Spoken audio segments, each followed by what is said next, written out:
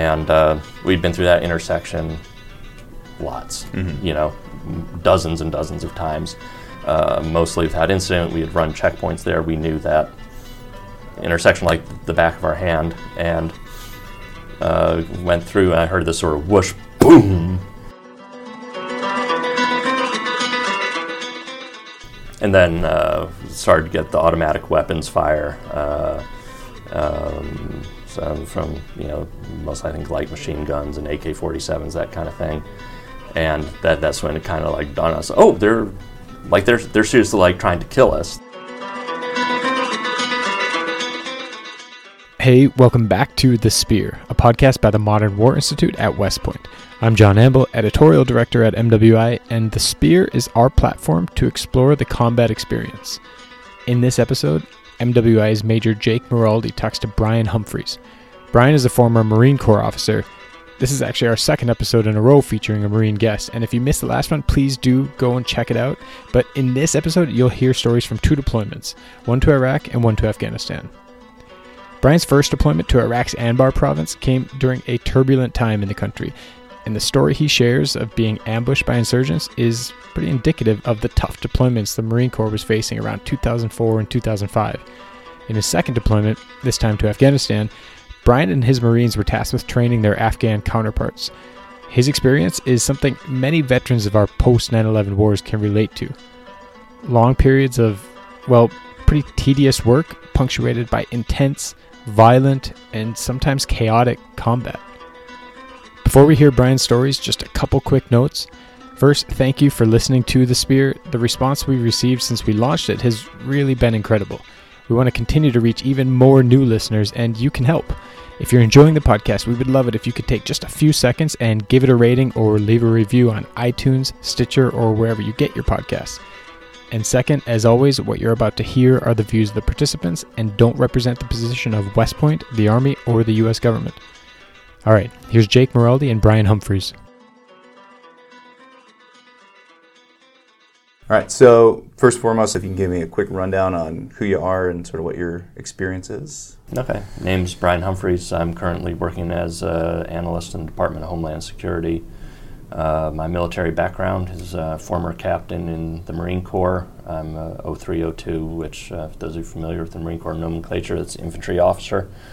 I came to the Marines comparatively late in life for people who go into the military. I was 28 years old at the time I enlisted, and before that had a career in overseas journalism. And had decided I wanted to be somebody who did stuff, not somebody who just wrote about people doing stuff. So the Marine Corps beckoned. I went to boot camp in October of 2000, and recall very clearly that I missed entirely the election of that year, which turned out to be very fateful, and only remember the drill instructor telling us that the election was too close to call. Otherwise, I have no recollection of hanging chads or anything like that. I did a couple years enlisted, mostly with the Reserve Artillery Unit, and also as a recruiter aide in California, and then went to the Officer Candidate School in twice, but the second successful time in 2002 was commissioned at the end of that year. Then continued through the Marine Corps pipeline in 2003 through the basic school, which is 6-month course of military science, basic combat skills, that kind of thing, to train the newly commissioned lieutenants, and then went to the infantry officer course in October of that year, and then was assigned to 2nd Battalion, 7th Marines, 29 Palms, California. And at that time, of course, we'd already been to Iraq. The Marines had been to Iraq and had left Iraq mission with a sense that we were done there. It was sort of the nation's strike force. We had defeated the enemy. We were through. As I mentioned, our current defense secretary at the time was a commander of the 1st Marine Division, advocated very forcefully for the Marines to return to Iraq, which we did. And my platoon, my battalion was the 1st Marine Battalion back into Iraq in 2004. And we were stationed, not really stationed, but we were assigned to an AO just west of Ramadi on the Euphrates River, small town named HIT, H-I-T, which again some of your listeners will probably be familiar with, but it was mostly an area where the insurgents went to plan, to retrofit, to plan other sort of more visible operations in the capital. They had good access to the approaches to Baghdad, and our mission was to disrupt their operations, destroy them when possible. It proved to be, on the whole, a very elusive enemy. They rarely engaged us directly. Fair amount of mortar fire, fair amount of IEDs, that type of thing. And had a couple of direct engagements with them. And sort of during that time, we were actually called to move to Fallujah, and as Operation called Ripper Sweep in April of 2004, after the contractors were killed in Fallujah and the fight for the city took place. My battalion was directed to secure the approaches to Fallujah, and then we were going to cross the river into the city itself. And sort of on the eve of that happening, actually, General Mattis again negotiated a ceasefire with insurgents, and we were directed to return to HIT, so that what was to have been a sort of very direct confrontation with the enemy never actually indeed took place. So if you ever hear anybody talking about Ripper Sweep and how bad they were then, just remember that, I guess. But anyway, we, to our battalion commander's consternation, we returned to HIT without having fired a shot in Fallujah. We've completed the rest of our deployment, mostly securing our own supply lines, continuing sort of this low-grade warfare of IEDs, mortars, that type of thing. Unfortunately, continued to lose Marines, so the frustration of a very elusive enemy that mostly avoided direct combat, but did find ways to inflict casualties, continued really to the end of our deployment, and then we left, handed the baton to somebody else. Mm-hmm. Yeah. So a couple of things I want to hit on.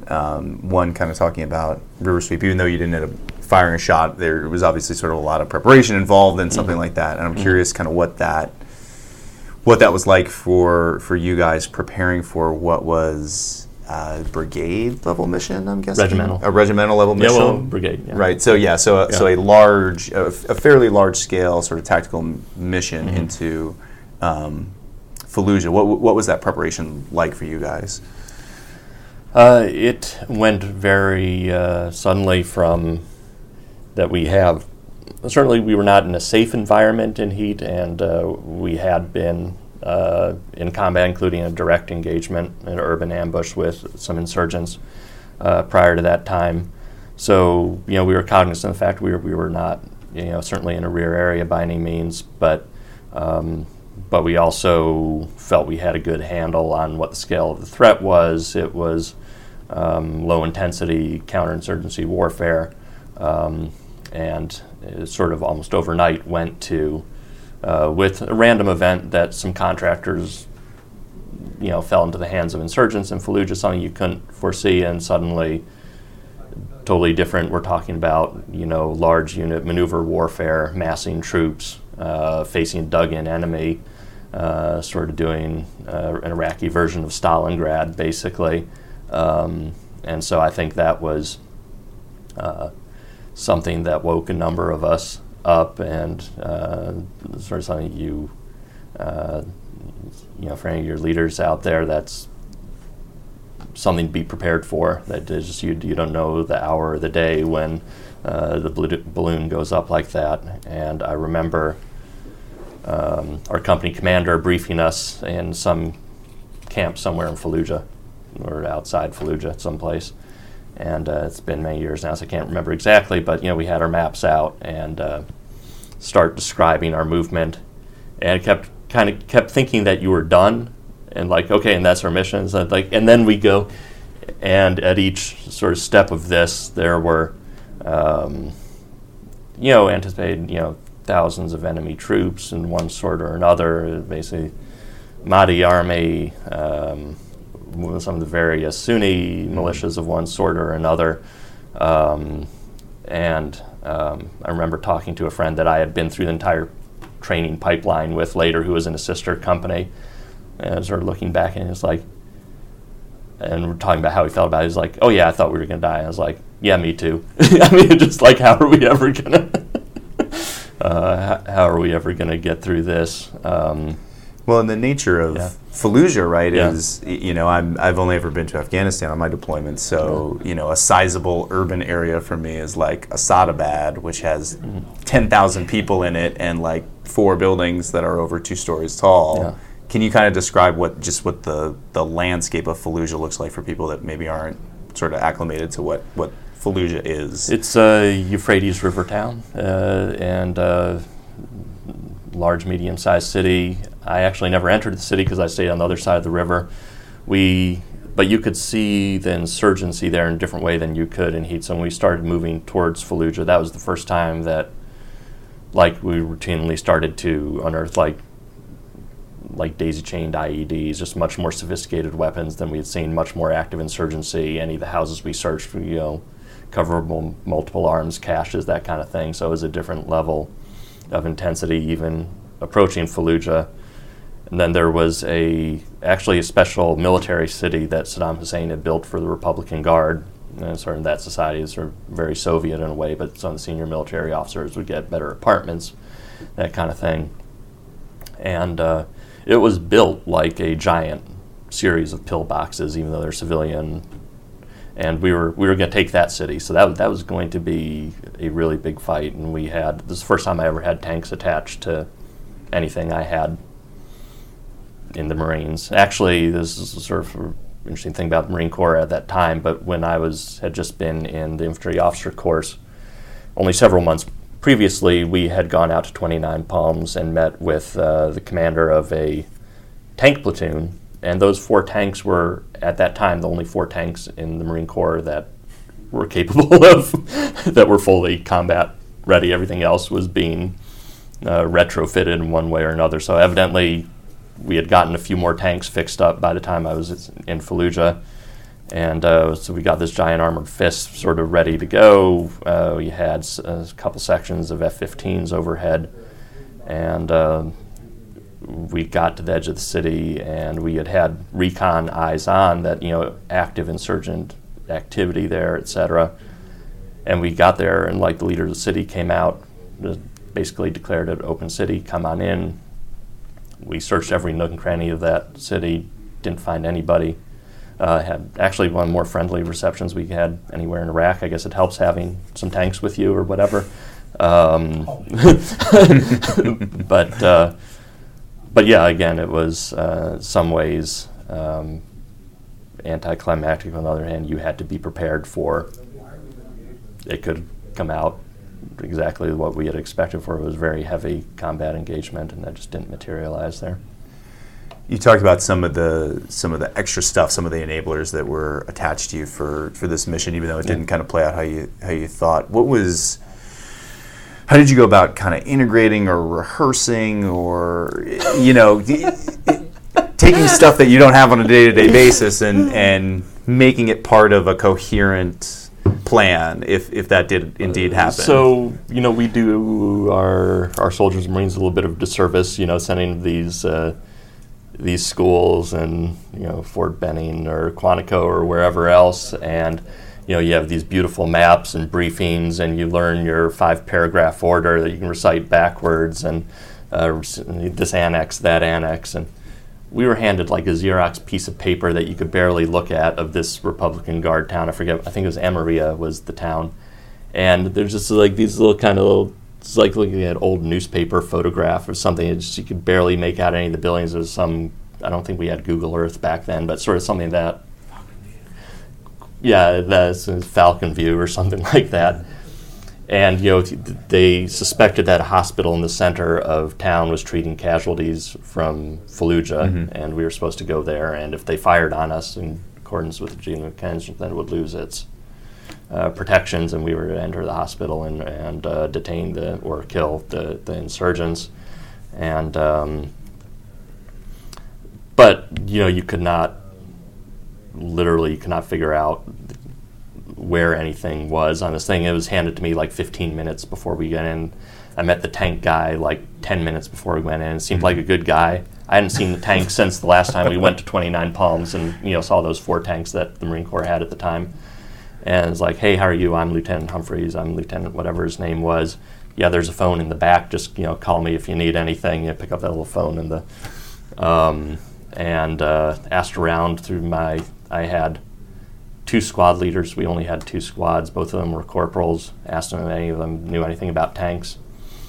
They kind of assured me that they did. I don't know what that actually meant. Unfortunately, didn't need to find out. That's not a dig on their competence or anything, but we did not have any extensive rehearsals. There was no extensive combined arms rehearsal of all at all.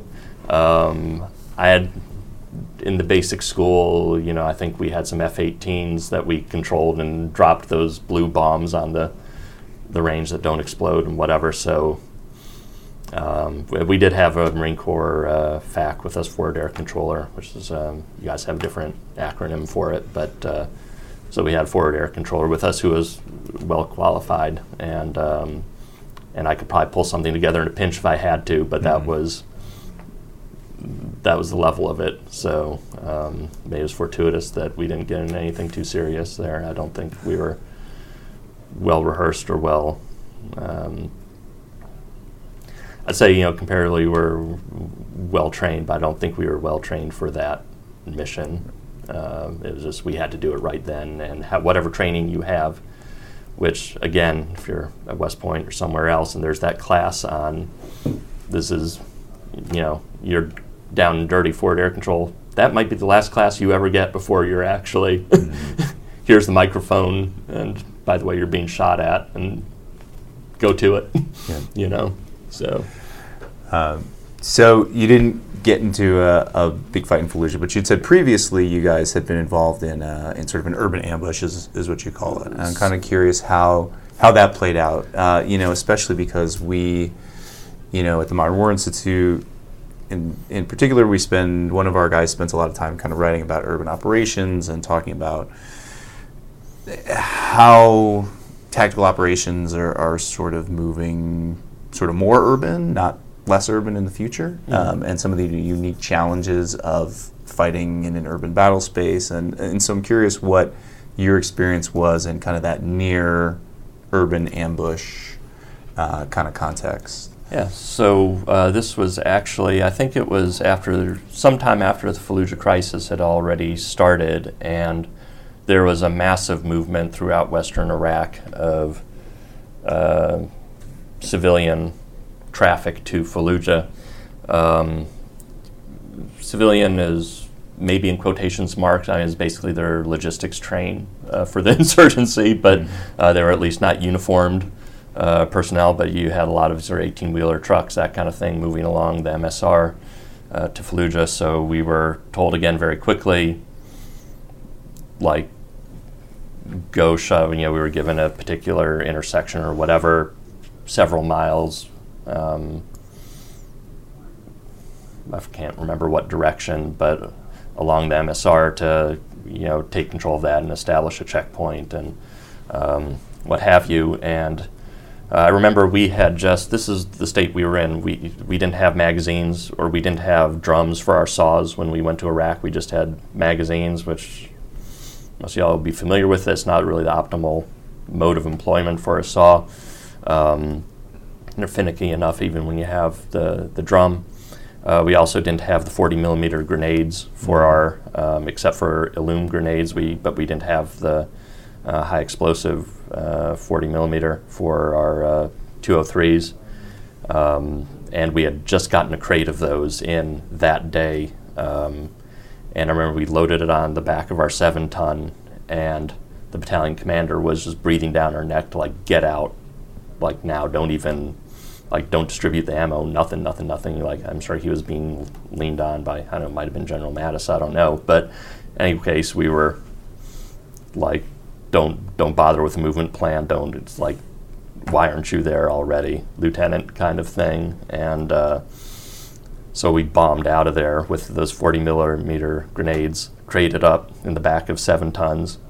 Took a left turn on the MSR, went a couple clicks towards, we were just outside heat, where our fire base was, our firm base was, and we got to the first traffic circle in heat, which was sort of the main sort of thoroughfare, and you had one MSR that crossed the Euphrates, and then one that continued, I guess if you followed it far enough, towards Fallujah and Baghdad.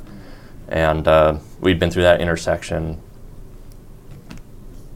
lots, dozens and dozens of times. Mostly without incident. We had run checkpoints there. We knew that intersection like the back of our hand, and went through, and I heard this sort of whoosh, boom. And first of all, it was kind of like a little bit like, hey, guys, we have to, like, we don't have time for this right now. Like, our battalion commander is like leaning on us to get down to this checkpoint, several clicks farther south.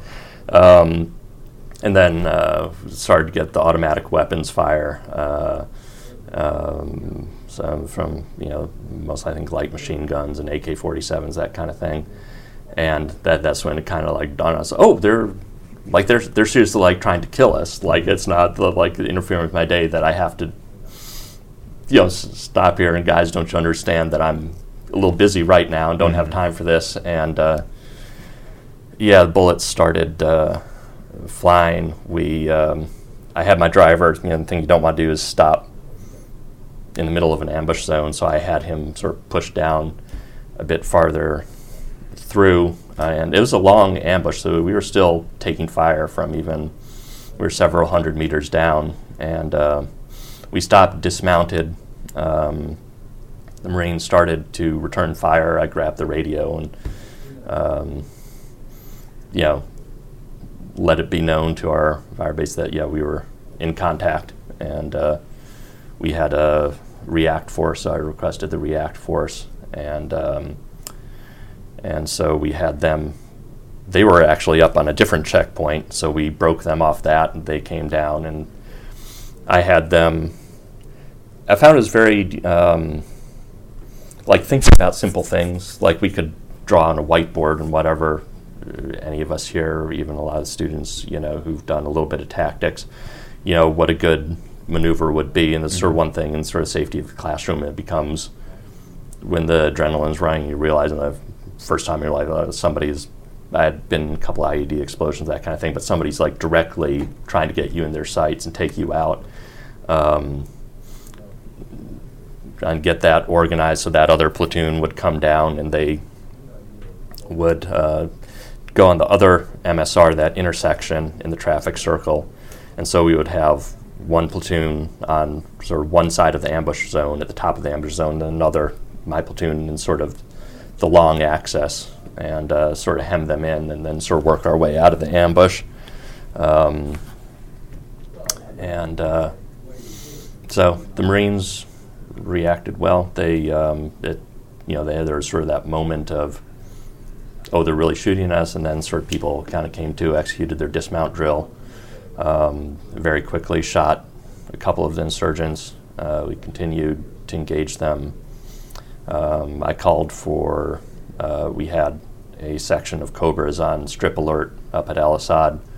I remember my XO, our company XO, we kind of different personalities, but I was trying to convey to him that we were under pretty serious fire and whatever, and I requested the air section, and he was like, be advised that'll be 45 minutes before which is true, and that's one actually thing that I noticed about the Army at the time. They could get those Kiowas and stuff on station within a few minutes, and for us it was like minimum 45 minutes to spin the Cobras up, get them down. So it was, to me, less than optimal, but so be advised it'll be about 45 minutes, or it'll be 45 minutes, or in the sense that, don't bother me. I was like, be advised we might be here longer than 45 minutes, so just came back at him.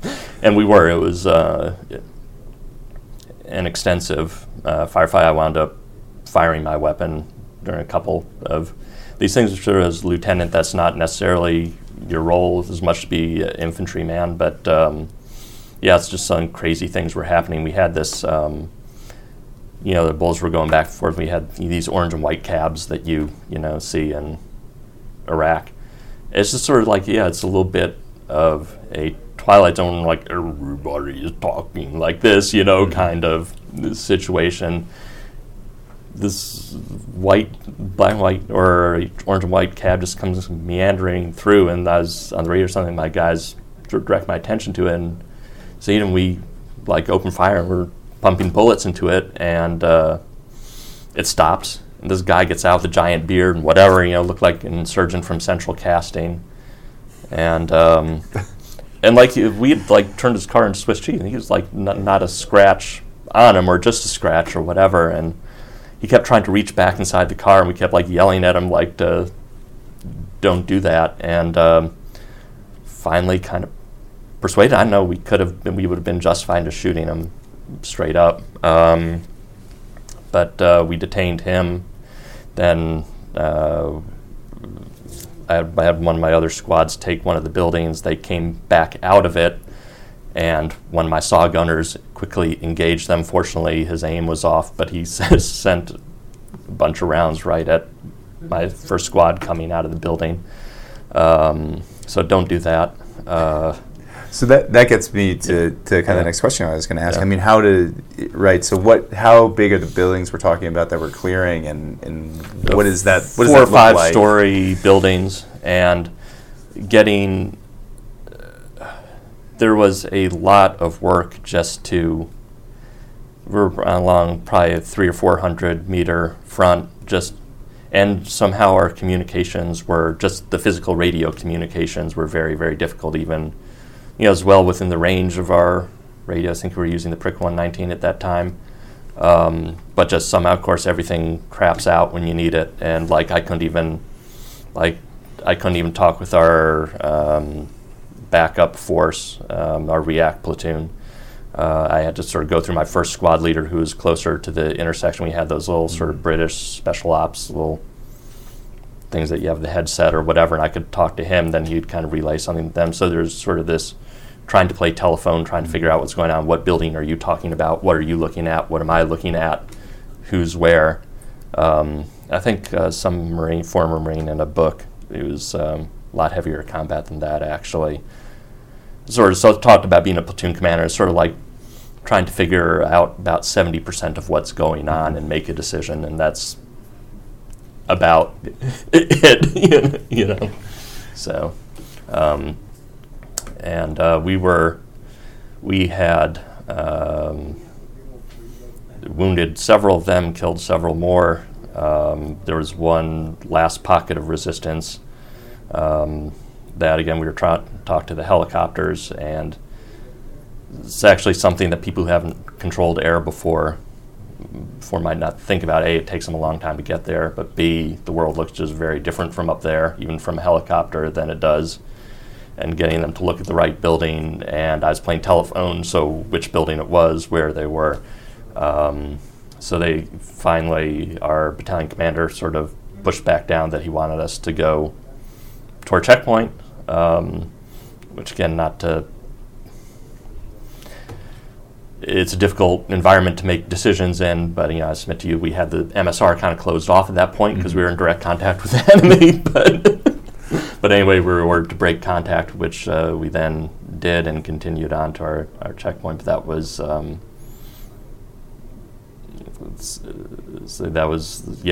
something that sort of woke us up to just how quickly it can go from absolutely nothing going on to you're in a fight for your life, and they were not particularly good shots. And they shot over our heads, fortunately, a lot. In fact, that's sort of the funny thing about this one thing. It's not a major enough battle to spend too much time on, but we had been in contact with them probably 90 minutes at least with automatic fire almost the entire time, and we looked like later there was not we had 7 tons, which have very high sides on them. We had some Humvees, had Marines out.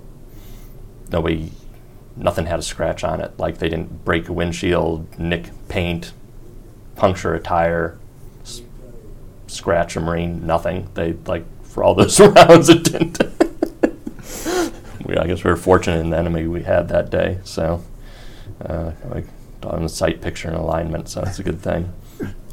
So I'm curious, you mentioned sort of a realization in your own head that, oh, hey, there's someone who's actually, like, no shit, trying to kill me at this point, like a person who is looking at me and trying to kill me. What, in retrospect, kind of, did you think or feel anything in that moment when that occurred to you, or was it something that you kind of didn't have a chance to think about until later? I would say extreme stress, firstly a initial wave of debilitating fear, and then sort of a realization that, hey, but you're leading Marines here, you don't have time for that, you need to take that, push that down, push it somewhere else, whatever, and you need to start acting, and the stuff well enough that even if you're not relaxed, you know the right things to do, and you can get things moving. Actually, my best squad leader, anytime we were actually fell under mortar fire again, either later that day or the next day or whatever, and he was always, he'd always have very, like, kind of panicked voice and whatever on the radio, but he was easily my best squad leader. How he led his men and whatever was absolutely correct. So it's okay to have the adrenaline flowing and stuff like that. You just need to then also train yourself to function in that environment, and the main thing that will address that fear is, the destruction of the enemy, and you need to literally keep your head on your shoulders, for that. So that was, I guess you don't know that till you come to contact. I would say that in contact I had there and later in Afghanistan, sort of once I had sort of that first experience, it got easier to get to that place where you could just sort of stay in this pocket and think and do whatever your job was at the time. But getting there, don't be too hard on yourself. It's a skill you become better at over time with experience. Yeah. So I want to transition a little bit to your Afghan experience that you mentioned, because I think it will, like we talked about earlier, kind of dovetail well with Colonel Perez's talk about Afghanistan. So can you give a little bit of background on what sort of your Afghan experience was as a Marine advisor, correct? Like an ETT? Yes. So you got they called them MIT teams, I think, in the Army. ETT, embedded training teams, for those not as familiar with the Marine nomenclature. And we were, I forget the exact order of battle, but we were actually at 1st Marine Expeditionary Force, which is, obviously much larger, but they sent support detachments to Afghanistan in the mid-aughts, so this was 2005, so probably about 5 months after I returned from Iraq, this opportunity came up. I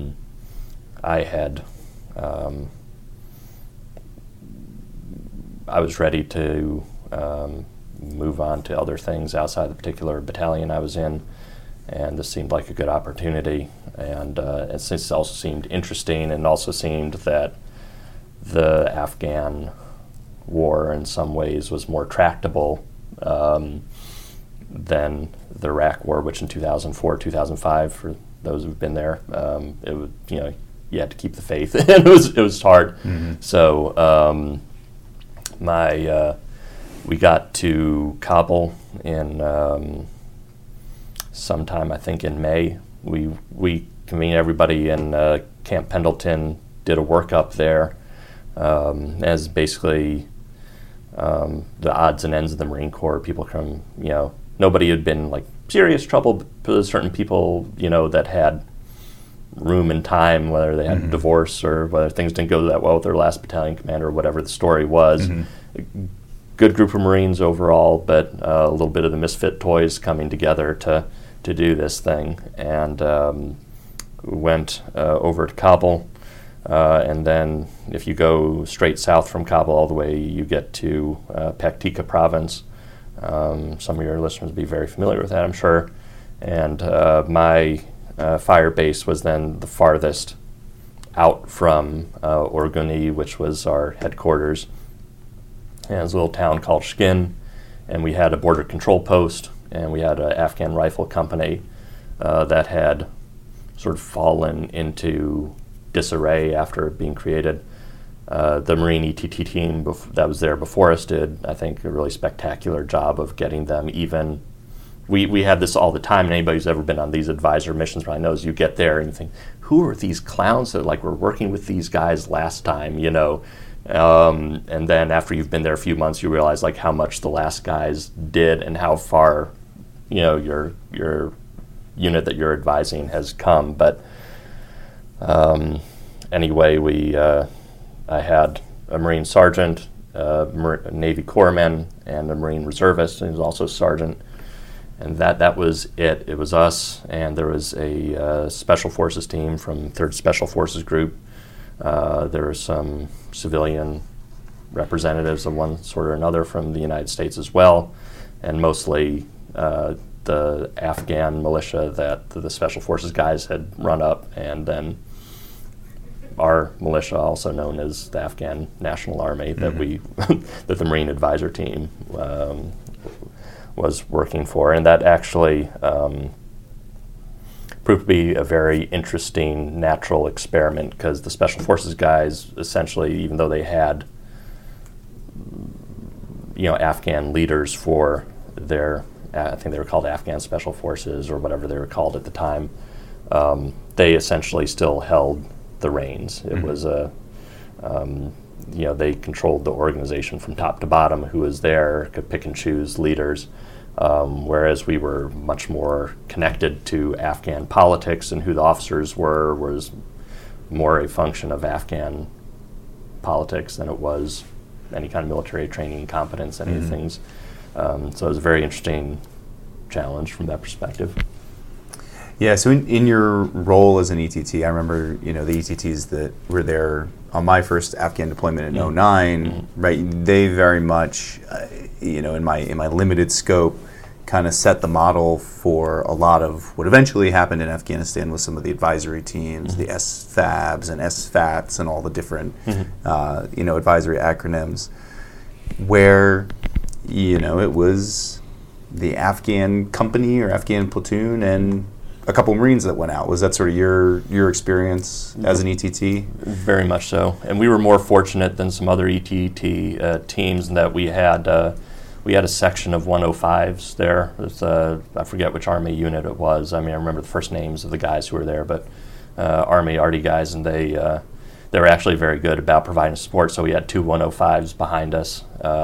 Air support, again, just much more distant, much more waiting. We never wound up using, well, actually once we did, but as far as immediate fire support, we had those 2 105s basically. But really, it was oftentimes just me, one Marine sergeant, maybe the corpsman, 20, 30 Afghans, and we're out on patrol or at the border control post.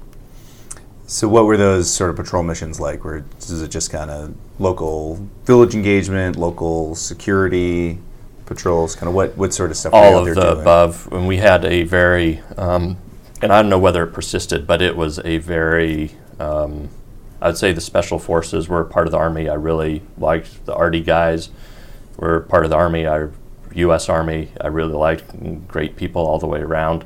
There was much more bureaucracy around mission planning and the constraints of the mission than I had been used to elsewhere. And granted, I was sort of much more sort of independent situation in some ways, but the requirements for planning a mission and having it approved were onerous. And yes, I'm sure there have been some abuses and cowboy stuff in the past or whatever, but I think there had been maybe an overreaction. So just going to, I think, patrol the area the way we thought it needed to be patrolled in a way that would train the Afghans, keep them useful. And we did have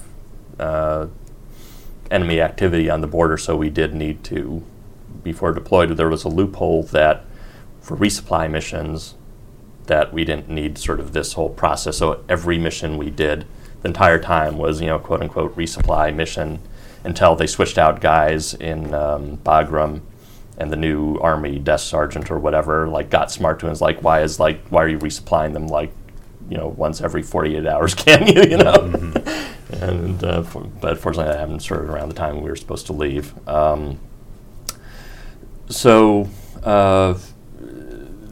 This is, I think my experience in some ways was typical of a lot of people, that in this kind of low intensity counterinsurgency warfare, that you expect action right away, you expect action all the time. We only have 1 hour till, and actually only 40 minutes with commercials for something to happen, so I'm just sitting here, what's going on? Mm-hmm. And it can lull you into complacency very quickly, and just as quickly you realize you're in a war zone. And so I'd say over the course of our time there, we had actually the very first, what happened initially was in Orgoni, we ate with one of the regimental Afghan commanders or brigade commander, whoever it was. I got violently ill. And there were all these special forces guys and SEALs and whatever else, I was there for 3 days just vomiting my guts out both directions. And these bearded special forces guys laughing at me every time I'd come outside the hooch and projectile vomit. It actually wound up probably saving my life, because the helicopter that went to the fire base that I was going to go to the day that I was supposed to leave on it, it landed there, and artillery rocket landed right off the end of the off-ramp of that CH-46, and immediately killed 2 Army soldiers right there on the LZ. And I recovered, and I got to the fire base in time for their memorial service. Mm-hmm. And I think the first night I got there, I guess one of the special forces soldiers had been wounded in action. He later passed too. All of the military is very tight knit, but that community maybe particularly. So yeah, it was, we were well aware of where we were,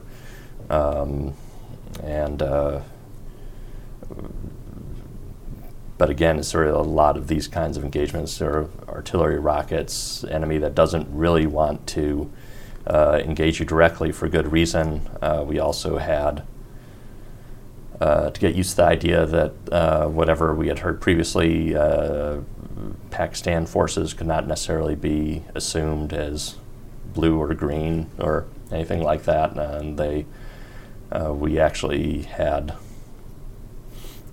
the dynamics of that border changed very quickly. You would have units that were more sympathetic with insurgents and allowed all sorts of insurgent activity. Then you would have another commander who was maybe more interested in clamping down. You never quite knew where you were, but we came very close. Our previous unit had been in direct fire with them, actually. We had some things that came very close to that. So it was a very complex political situation. That's maybe what sort of interested me in my next career and as a political scientist. But we probably a month before we left, they tried to overrun our border control point. Mm-hmm. And we were ready for them. And that was like we'd been chasing ghosts the whole time, and finally they were coming in waves over the border. And I remember the special forces guys controlled the AO, so there was the special forces team commander was the senior guy there, and I remember him sort of looking at these guys well, let's go. And it's yeah. So we loaded up on our vehicles, went out there. They made contact with us. Sometime we were couple clicks south of the border control post. And that was sort of like going back to my Iraq experience, a little bit like, okay, well, I've done this before. So, and I had actually the forward air controller, or the tactical air controller, the Air Force guy next to me, and it was kind of more like finally these guys want a direct fight, and we engaged them for that kind of situation. I'm not quite sure how long it is, because time is kind of warped in a particular way. We actually did get Army helicopters there fairly quickly. The Apaches showed up, and we had them there. And it was actually the tactical air controller's comment as well. He had much more experience controlling them. They, I think at that time at least, were much more in the mindset and the training of sort of, this is a flying tank maneuver warfare kind of thing. And it was actually, we could see the RPG shots going up at them. We were trying to talk them onto the target, but it was actually very difficult to get them to single out particular enemy dismounts, that kind of thing. We had them circling around, whatever. They were worried about artillery hitting them, so there's like, where's the gun target line, this kind of thing, that kind of thing. Finally got them to get over the engagement area and not shoot at us. And he finally like lets loose with those rockets.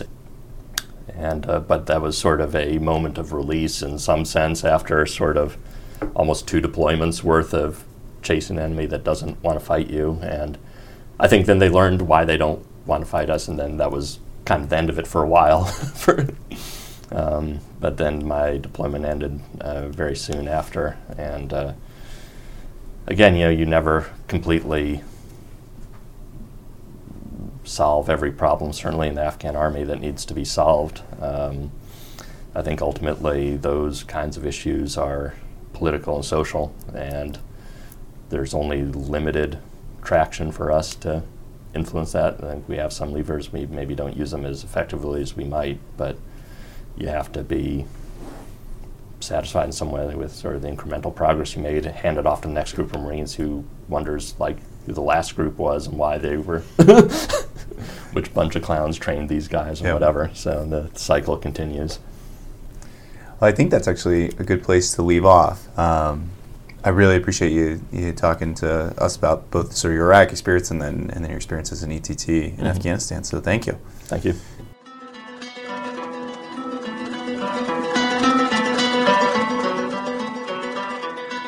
Hey, before you go, just a quick reminder that if you're not already doing so, you can follow MWI on Twitter, Facebook, and LinkedIn. It's a great way to stay up to date on what we're doing so you don't miss any of the new articles, podcasts, and research we're publishing every day. Thanks again for listening.